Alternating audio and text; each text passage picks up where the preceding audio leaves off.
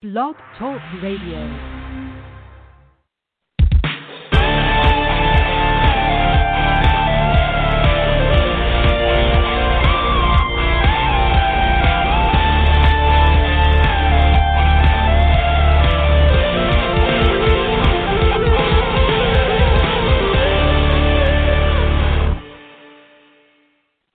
Hello, and welcome to Nice Girls Reading Naughty Books. I'm your host, Bernadette Walsh, and I'm so pleased to introduce my guest today, Sylvia Hubbard. Sylvia is an award-winning romantic suspense author, blogger, and founder of the Motown Writers Network and the Michigan Literary Network. Her titles include Dreams of Reality. So welcome, Sylvia, to Nice Girls Reading Naughty Books. How are you? I am awesome, very awesome. Thank you for having me, Bernadette. Well, thank you for joining me. I have had a little bit of a hiatus while, obviously we're all dealing with this crazy corona. So I'm so happy to get back into this and to start connecting with my fellow writers. So thank you so much for joining me today. So, Sylvia, maybe you could tell our listeners a little bit about yourself. Where do you live, and how long have you been writing professionally? Okay, so I live in Detroit, Michigan, in case you didn't know that. Sometimes you can just say Detroit, and people are like, oh, okay, but I've rarely met somebody who's like, oh, where's that? So, yeah. It's like saying New York, right? Right, it's just like, yeah. But, yeah, I lived here most of my life, and I began my professional writing career, I would say. I was first published in 2000, but I've been a writer pretty much all my life with the thanks of my mother, and I love romance and suspense and a lot of drama, so you are getting, 3-part stories most times because, love never happens just easy for people.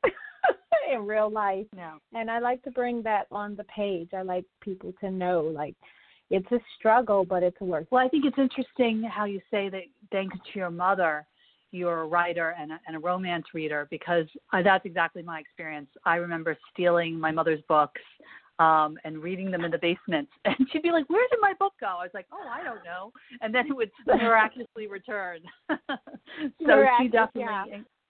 Yeah, she encouraged my reading of she didn't just read romance. She was from Ireland, so she read a lot of Irish writers. Edna O'Brien is one of my favorites, and so I read a lot of writers of her generation. But I also read a lot of romance. So it's funny how our mothers influence us so much. And so, were you originally published with a publisher, or are you self-published, or are you a hybrid author? I had self-published. It was crazy. I was trying to get traditionally published. I mean, I was working really hard. Maybe starting back in 96, I was like, okay, I'm going to get traditionally published. I'm going to get a nice contract and blah, blah, blah. We had our little dreams going on and stuff like that. And then as the end of the century was coming and the Y2K bug kind of caught on to everybody, I was like, oh, my God, I want to be an author. I want to get published. And a girl had already, like a friend of mine, she had already been trying to do self-publishing by herself. And she was like, well, this company is saying they publish for free, so I don't know. Can you look into it? Because I can't understand the verbiage, blah, blah, blah. So I was like, okay, let me try it out. And I had just finished my first book, like finally hit the end on something I was really happy about, because you know how you write, then stop, write, then stop, right? So it was like my first book, but it was the end of a century, and they thought the world was coming to the end anyway. So I was like, I got to finish one book before the world crashes. So that was my incentive. And then I just did like a test to see if this company was like really real. I sent my book in, and like 3 weeks later on my porch was this envelope, and bam, I was an author. And I was kind of like, someone telling me, I had a baby and I don't remember the experience, because I was like, oh my God, what do I do with this thing? I am an author, and I don't even know. It was the best feeling ever, seeing your name on a book and everything. But it was just like, I was terrified of the work behind it. It's like, somebody had put a baby in my arms and like, okay, now you got to raise it. And you're like, wait a minute, what? Send it to college. Yeah. Now what? Wait a minute. Y'all didn't tell me all about this. Where's the book at? And it was like back then, it was 2000. So it was like no books on self-publishing, or anything like that. So, and it was just, it was a rough start. It really made me toughen up to saying, you either want to do this or you don't. So like my dad said, crap or get off the toilet. And you really have to make those decisions when you do become a self-published author. You have to put all into it, or you're not going to get what you dream about or what you really want from the experience. You really do have to be in the experience in order to enjoy the journey. That's very wise. So what? And people self-publish for lots of reasons. And you're right. You kind of got into it before everyone did, right? Before it was very common and to upload. It was so easy to upload, right? Right. So you this literary company. Go ahead. Yeah, you got a little bit of a head start from a lot of people who started self-publishing. So, I'm sorry, I didn't mean to interrupt you. So you worked with this independent publishing company. And so then what was the next step? You had to learn how to sell this book, right? Right. So I kind of did it backwards from everybody else. Usually, they write the book and they, publish the book on their own and, they go out and market the book. But I got into marketing like immediately. Like I didn't even know they were going to just publish the book like just like that. So I jumped into marketing, which I'm kind of glad I did. I learned like a lot of the things that I still apply today to sell books, like that's still relevant today, of the old school methods of blogging, newsletters, group discussions, those main basic things that you really get into to sell books, Even when the new stuff came along, I still, I was like, wow, I knew that my old stuff was still working. So I kept those systems going while learning about the new stuff in terms of, social media, all the other things that go with it, the video with it, the audio that goes with it, all of that stuff, the graphics that go with it. I had started to learn all that. So, but then it got to the point of like, I got depressed because like, I've used a literary service. So like you can't afford your books. And during that time, like shortly after 2000, I started going through a divorce. So, the government makes you choose between, buying books and buying food for the kids, something about going to jail, Yeah. It was a tough and we always decision, have to put it as mothers. I mean, we're artists, but if you're also a mother or you have a family, you unfortunately have to put them first. Not unfortunately, but what we do, of course. And even in terms of time, when it's even not just money, a choice between money, but it's a choice of time. Do you take your kids to dance or whereas you probably would, when you're in the middle of a story, you'd love to finish that scene. And so I think that's right. That's unfortunately, you have to, a lot of women have to find realities, and they have to like find working on pursuing their art kind of in the margins of their lives. So I think it's amazing that any mother gets to write anything. So, and never mind multiple books. So, I had to figure that out. I had to figure out like, okay, how do I make money from this without buying books? So then I the basis of it is to get the readers to go online and to buy books. And back then that was unheard of. Like everybody went to the bookstore, and of course I used the literary service. So I couldn't get my books up in Barnes and Nobles or, what was that? Dalton Books. Right. Remember them? All the books a million.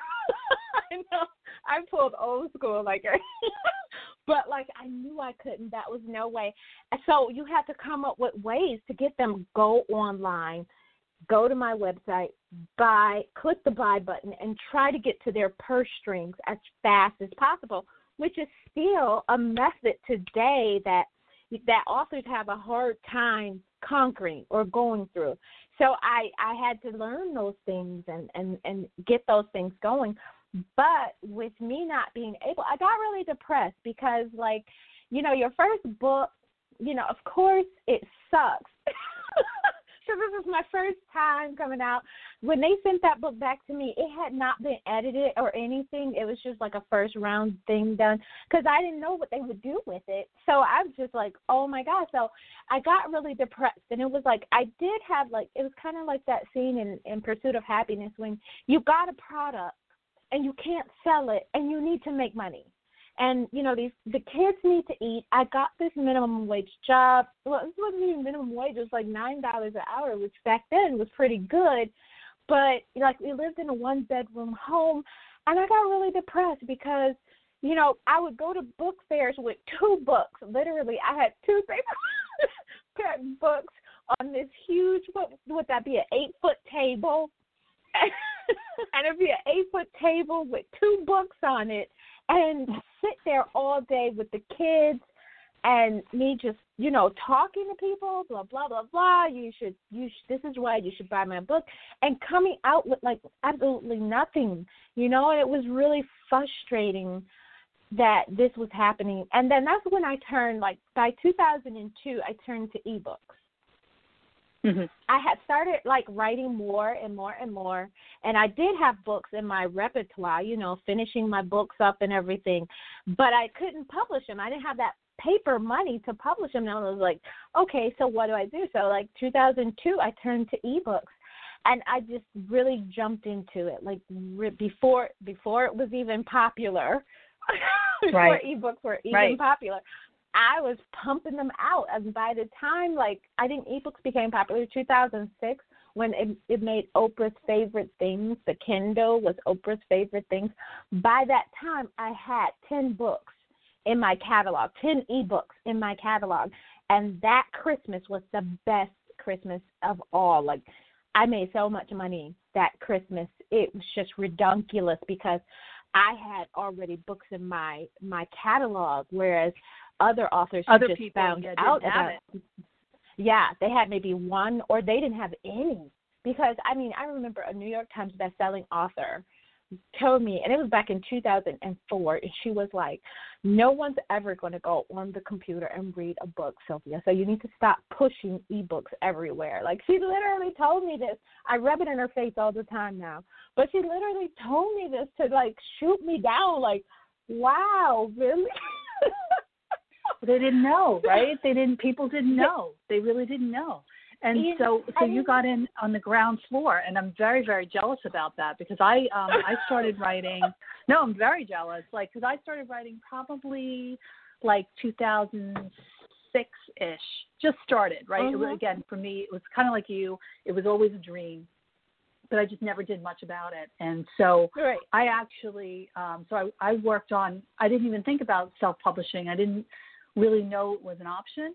And so I was working on my first book and submitting it to agents. And I did actually get it published by Lyrical Press. And I was with them for a couple of years, and they had a couple of my titles. And then they got acquired by Kensington. And they did nothing. You know, they acquired the smaller publishing house. And they didn't do any, you know, for their backlist. They just, like, continued it on.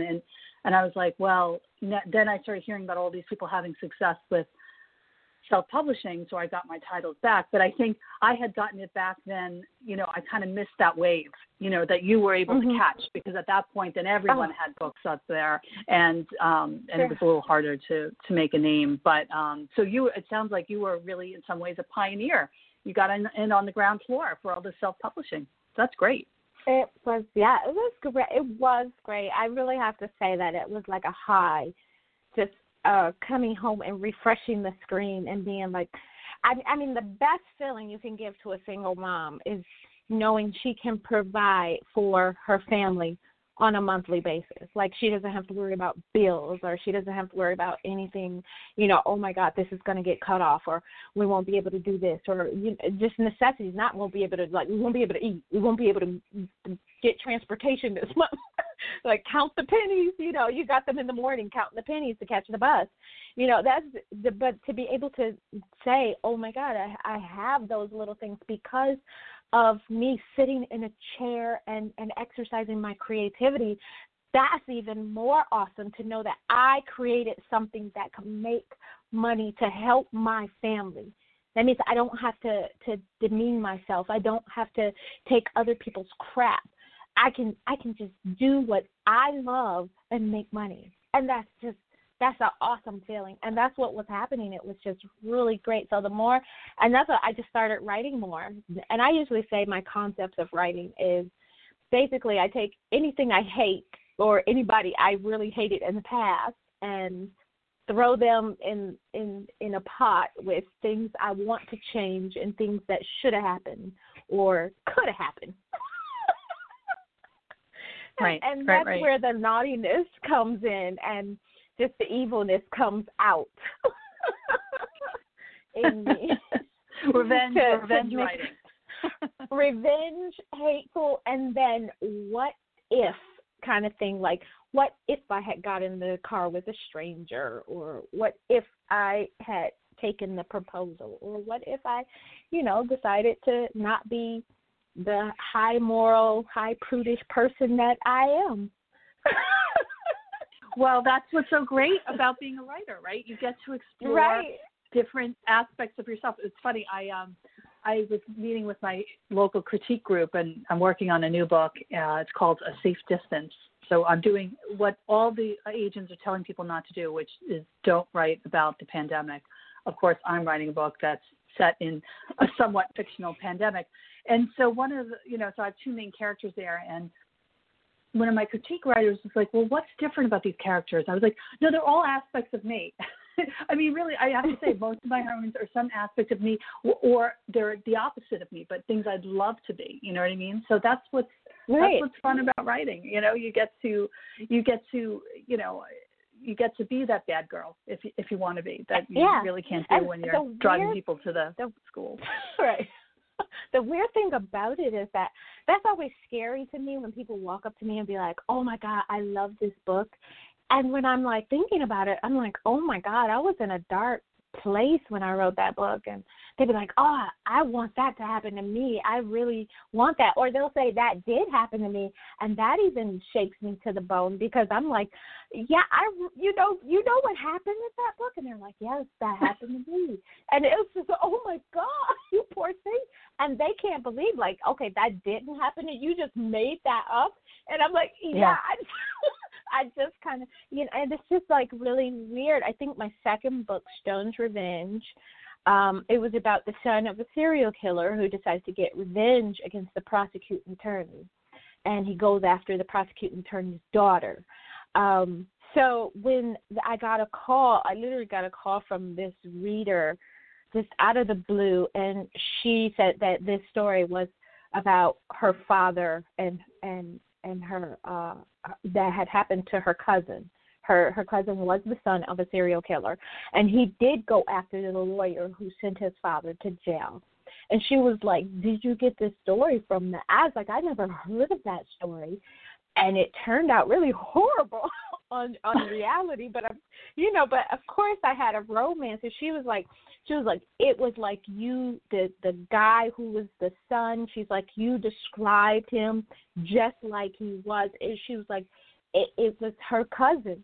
It was her cousin the whole time. She was like, it just chilled her to the bone. And she had to find me and talk to me about it. Because she said it was the first time, like, she could really understand why her cousin was the way he was. Like, nobody understood him. And she said this opened up her eyes to see his view of what he went through growing up. And that just really terrified me. Like, oh, my God, that poor man. But I mean, how great, what a compliment to you as a writer that you were able to connect, even though it was a fictional character, you obviously connected with something universal, and she was able to even, apply it to her own life. So, I mean, that's not a kick. I don't know what is. Now, maybe we can talk a little bit about how you blend. So are all your books romantic suspense, and how do you blend the suspense with the romance elements?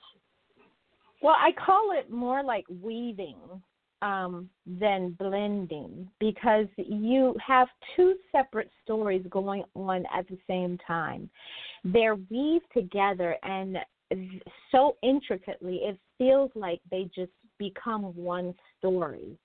You don't know where one ends and one begins as the reader, but as the writer, as you're writing, you really have to keep these stories in sync and weave tightly together to make them work as they work. It's kind of like, you have a violin, a string section, and you have a percussion section. And when they play, you don't know as the listener the difference between it. You just hear music. So does that make sense? I'm trying to describe it. That absolutely does make sense. No, that does. And actually, as you were saying this, the weaving, you almost weave when you have like two different points of view, right? So I don't know if you've ever written. I write a lot from the first person, and I often have two main characters, and one chapter is one chapter is from the other character's point of view, and it's similar. That's actually what you're doing. You're kind of writing there are two different stories, but weaving them together. So I actually like the way you put that. And it does make sense it's to me. Really fun way for me to try to keep up with what's going on in everyone's life. So I know when I'm doing a scene or when I'm going through a chapter that, okay, I know I have to get the red herring out. I know I have to do something about the romance, and I know I have to do something about the drama itself that's going on. So I'm constantly like weaving these elements like a braid of going through and just, okay, so the braid's getting longer and longer and longer. But did I make sure before I put that braid over the other braid, was that done? So I really tried, because I want people to understand, love doesn't happen easily, and other things are always going on in our life. I hate reading a book where, okay, the characters meet and she no longer goes to work anymore. Like, don't you got a job? How does food get in the refrigerator, right? Like, yeah, you're right. How does that all happen?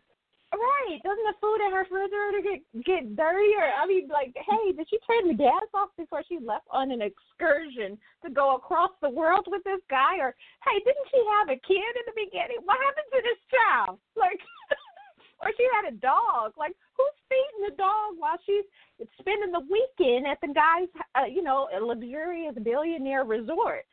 I have questions, No, well, I think when you're certain books are just fantasy, right? So you're not supposed to ask those questions. It sounds like yours are a little more real life and gritty. But in terms of the heat level, then, you're right. Like it's you have to. I guess it's an approach, right? Some people really like that fantasy, and yours, I think, maybe by the nature of the genre, or maybe you as a person, or you as a writer, you want to be a little more realistic, and it's just, I think, a matter of what people are looking for. Now, in terms of the heat level of your books, does it vary? Like, where are you in terms of the heat level? Well, I would say medium to extra hot and spicy. Ooh. It does depend upon what mood I am, but I am, one person said, one girl described me as wet. She says, why does all your sex scenes are wet? That was kind of weird. And I was like, you mean wet in terms of what it does to you, or just in terms of, like, she says, no, just reading it, it's just like a lot of viral, like it's more than just reading, you're hearing it and smelling it, and it's just like tasting it. She's like, you just get all into the senses. It's not, and I think I do, because I don't think you should just rely upon what you see, because you're supposed to, show don't tell. So that you kind of take away the one thing that the reader always depends on, and it's what they see. But when you can taste it and hear it and smell it, that brings on even a more viral, voracious kind of scene. So I want to bring that. I want you a fly on the wall But right. I Well, want that's to always make the you goal, feel though, it. right? You almost want people in their reading experience to forget that they're reading, right? You want them to actually experience it, and that's Right. So it sounds like you did your job. You transported someone. I don't know. Yeah, I don't know if wet is the best description, but sensual maybe, or vibrant. Yeah. I think those are maybe better ones. Right. But I want to make people feel the love between these people, because I think that, and I think when I do use sex in a book, it's not just to, because sex needs to be in it to make the book interesting. I think when I read sex scenes and you just threw it, I can always tell when an author just threw it in there just because. I think you should use sex as a way to progress that love between, or that closeness between two people, and how deep they can get. It's not just a physical thing. And I want them, I want my readers to know you're getting an inside look on what it means to go to a higher plane, to be able to be transported to a different universe, to be able to feel the clouds moving over your body. Like, that is just what love is. So I want them to know that, this is something you want to taste, touch, smell, see. Experience, everything. the full experience. Experience. I want the whole experience. And I try to bring it every time. I think I talked to Beverly Jenkins one time. We were sitting there, and it was like, it's always an honor when you can sit down with her, just, you and her, because usually she has a crowd of people around her. And we just happened to be sitting somewhere. I snuck into a hall before it opened, and she was just sitting there waiting for it to open. And we just sat there and talked about, love scenes and our fear of, oh, my God, maybe this one sounds like another book. And by then, I think by that time, she was like on her almost 40th book, and I was still like at 20-something. And that had been a growing fear in mine, like, okay, I don't want you to be able to take one love scene from one book, pick it up, and put it somewhere else, and trying to make that different and different. And she did point out, she said, love can be expressed in millions and millions of different ways. And she said, you just have to get into why these characters love each other, and what is it about their love that makes this love different from another person's love. And I mean, you really realize that as you watch people in love or hear people in love, and the quirks that they have in their love, or the personalities that bring, different things and different outcomes. So you really, like, when you're writing the romance around the suspense, around the drama, that becomes even another form in itself of the story, of just creating this wonderful way that, that they love each other, that's more powerful than anything they go through, any secret that's ever revealed. They have to be together. Like, that's what you want your readers to feel like. I don't care if the world is about to end and she found out this, and, he even tried to kill her. They love each other. They're going to be together. And that's what I want for my readers. Yes. No, I mean, and I think, Beverly gave you fantastic advice, and obviously you both found success in writing multiple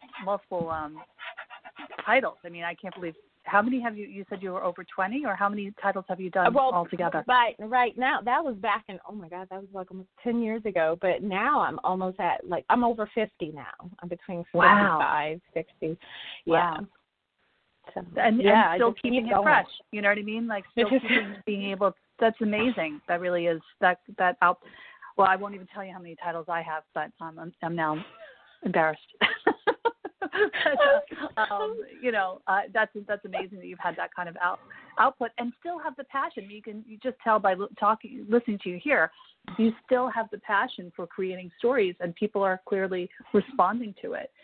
Now, you had said that you had won some awards. Have you won any awards recently? Do you still enter contests, or is that something you did earlier in your career? Well, I kind of like drifted off like maybe for about 3 years.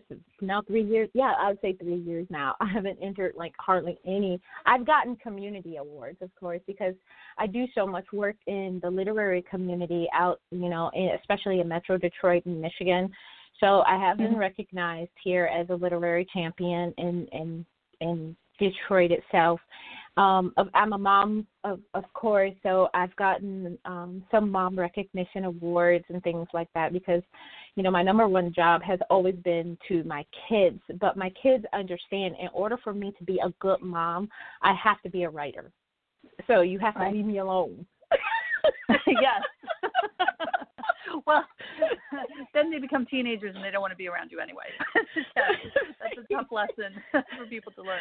So don't ask me to make you a sandwich right now. I'm busy. Yeah. Right. But they did learn fast. They learned that in order for the house to run, the queen has to be happy because, in order for the hive to run well, that's what I learned. In order for the hive to run well, the queen has to be happy and all the worker bees have to do what they have to do in order for the house to run right. And there cannot be two queens in the hive or she kills any other queen. My daughter learned that right away. I'm gonna steal that when I talk to my the person who thinks she's the queen in my house, who is not me. So I'm gonna have to steal that. But I did, so I did go after it. But I did one. I mean, I'm still like, even when I've published my books recently, I do still get to the, the Amazon bestsellers list because, of course, I have a process. Everyone has their process of making sure they get to number one on Amazon right away. So like my last 3 books I've recently released this year have gone to the bestsellers list. So that's pretty cool. Wow. Congratulations. That's amazing. Thank you. And and then even like we all have like our things, but no, not like a personal literary award. I haven't, and I know I should work a little harder at that. And even my assistant, she even gave me a lot of people things. Listen. You're there's different views on awards. Some people think it's important and they enter a lot of contests, and then there's another school of thought that says, look, your award is the most important award is when people buy your books. And so why look for these other ones? So you're obviously, connecting with readers and obviously you have a lot of products to share with them. And what's great is that once somebody discovers you, then there's a whole backlist. I always get frustrated when I discover a new author and there's only one other book and I'm like, oh, wait, I really like them. I'd buy 10 right now. So they have, I think there's like kind of two schools of thought.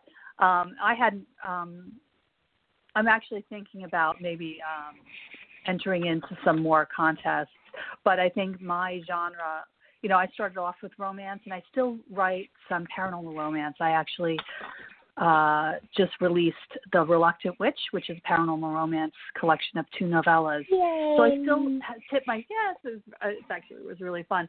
But I think more of my writing has gone in the women's fiction realm. So there's not as many contests like RWA contests for women's fiction.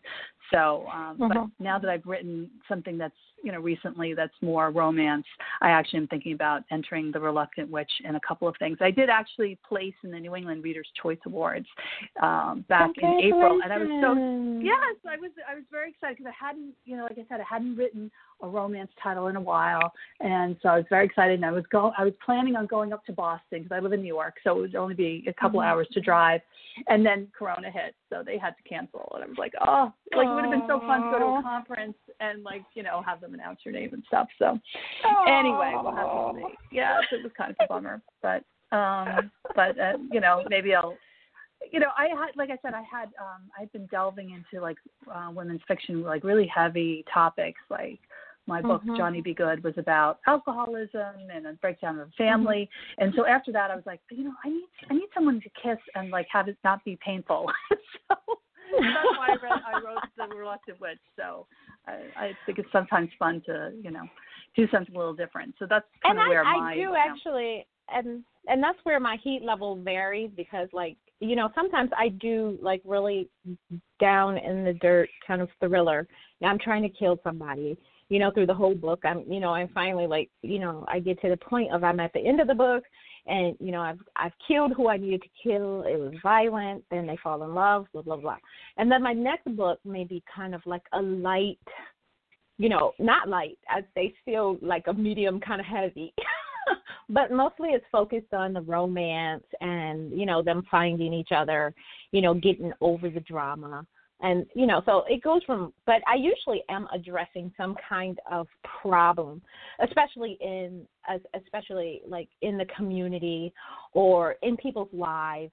I'm usually trying to find, especially in my protagonist, she has some kind of issue where things that we don't say or we don't talk up.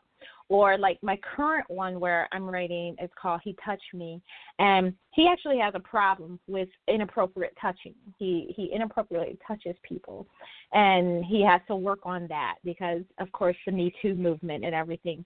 But her problem is that she doesn't want to grow up, so she lets her mom make her decisions and things like that.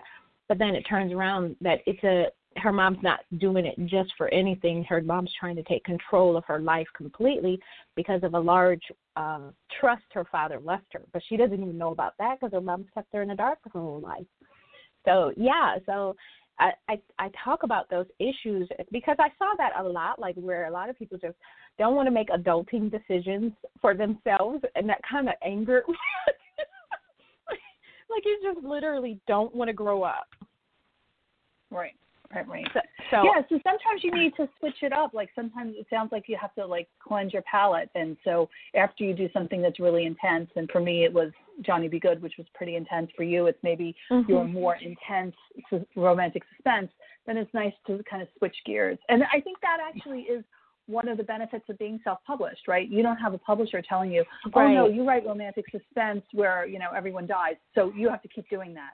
Or you write women's fiction, and that you have to keep doing that. No, if I want to write about sexy witches, I will. So there you go, and hopefully the audience will follow you. But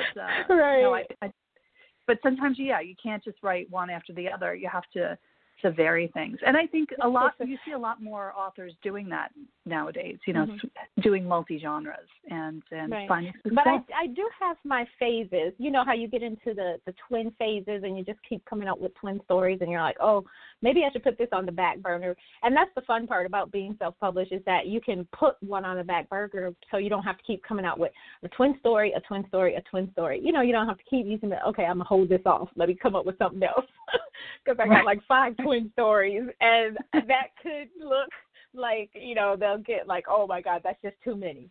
So like but I do get into my phases. Like I think I went through a polyandry phase, and I just kept coming up with all these unique ways to do a polyandry story. And I'm like, oh my God, you could do this. Oh my God, they could do this. And it was like obsessive. Yes. No, it's so funny because I kind of went through, I had 2 books in a row where one of my characters was an alcoholic. So Johnny Be Good obviously dealt a lot with alcoholism. And then I had another book, Friends Forever, about 2 college roommates, and one of them was an alcoholic. And so for my latest book, I was like, all right, I'll make the mother an alcoholic. I was like, no. I've done that already. Right. Writing about alcoholism is really, deep. And one of my friends was like, do you have a problem? Like, do you want to talk about it? I was like, no. But I just think it's, in some ways fascinating and, to see people go through that struggle. So many people address that. So and it was a minor character in my current book who I was going to make an alcoholic. So I made her a hoarder instead. And that's actually been really fun. I've been doing all this research on hoarding and, I like that. Yeah. And she's a minor character. She's like the mother of one of he's not really a hero, but one of the male interests. And so it kind of explains why he's a little screwed up. So that's fun. So sometimes you have to push out of your. Yeah. It's really fun. And I've been watching these horrible. That hoarding. I might steal that hoarding. I'm going to let you know that right now. I might steal that. Don't be coming after me. You have to dedicate your book to me. Okay.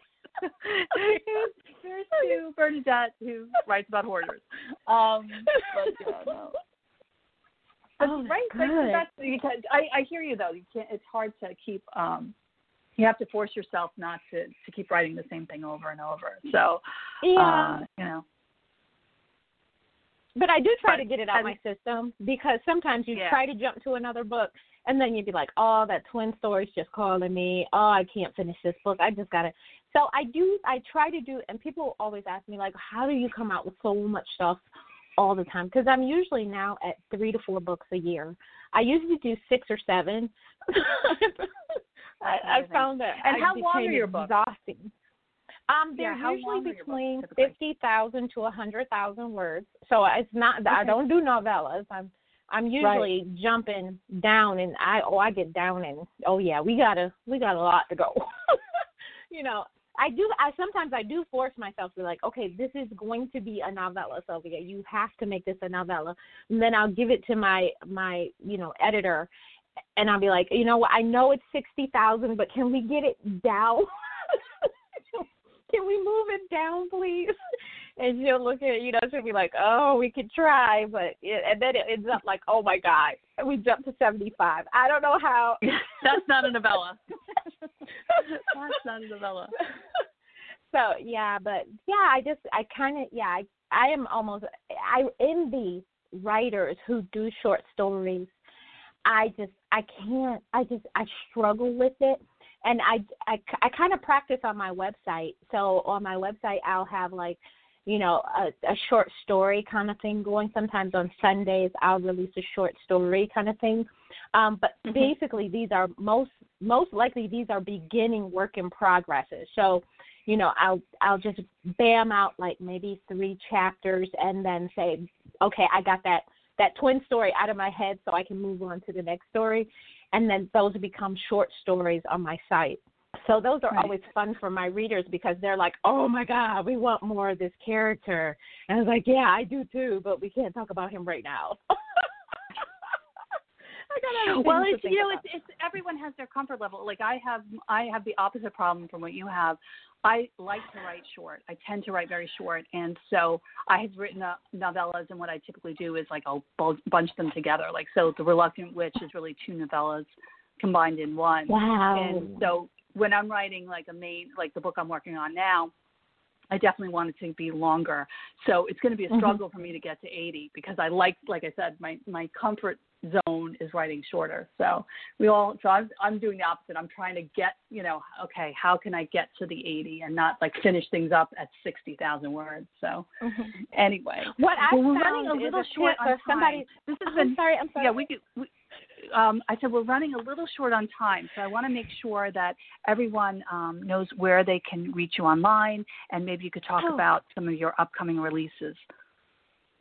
Okay, so you can always go to my website at sylviahubbard.com. That's SYLVIA, Hubbard, like old mother Hubbard.com.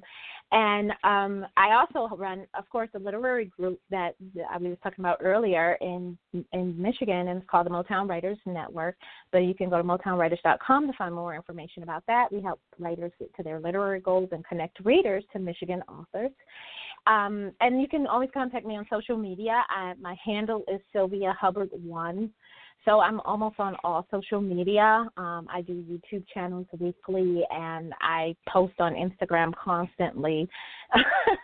I have a Facebook group and a Facebook page. For my group, I basically really talk to my readers. You can ask me any questions, because they have like a lot of questions. My books actually connect to one another. So that's why I do call it the literary world, because you can find one sub-character in one, and then he has his own book.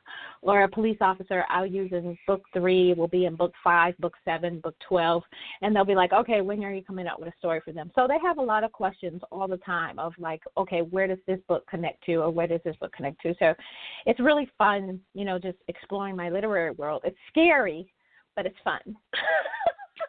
Well, that's great. Well, I like to. Yeah, I mean, please like the Nice Girls Reading Naughty Books Facebook fan page, and I like to post updates for our prior guests. So if you have an upcoming release, please let me know, and I'll post it there, because I know that people like to, after they get to know someone on my show, they like to follow them around and know what's going on with them.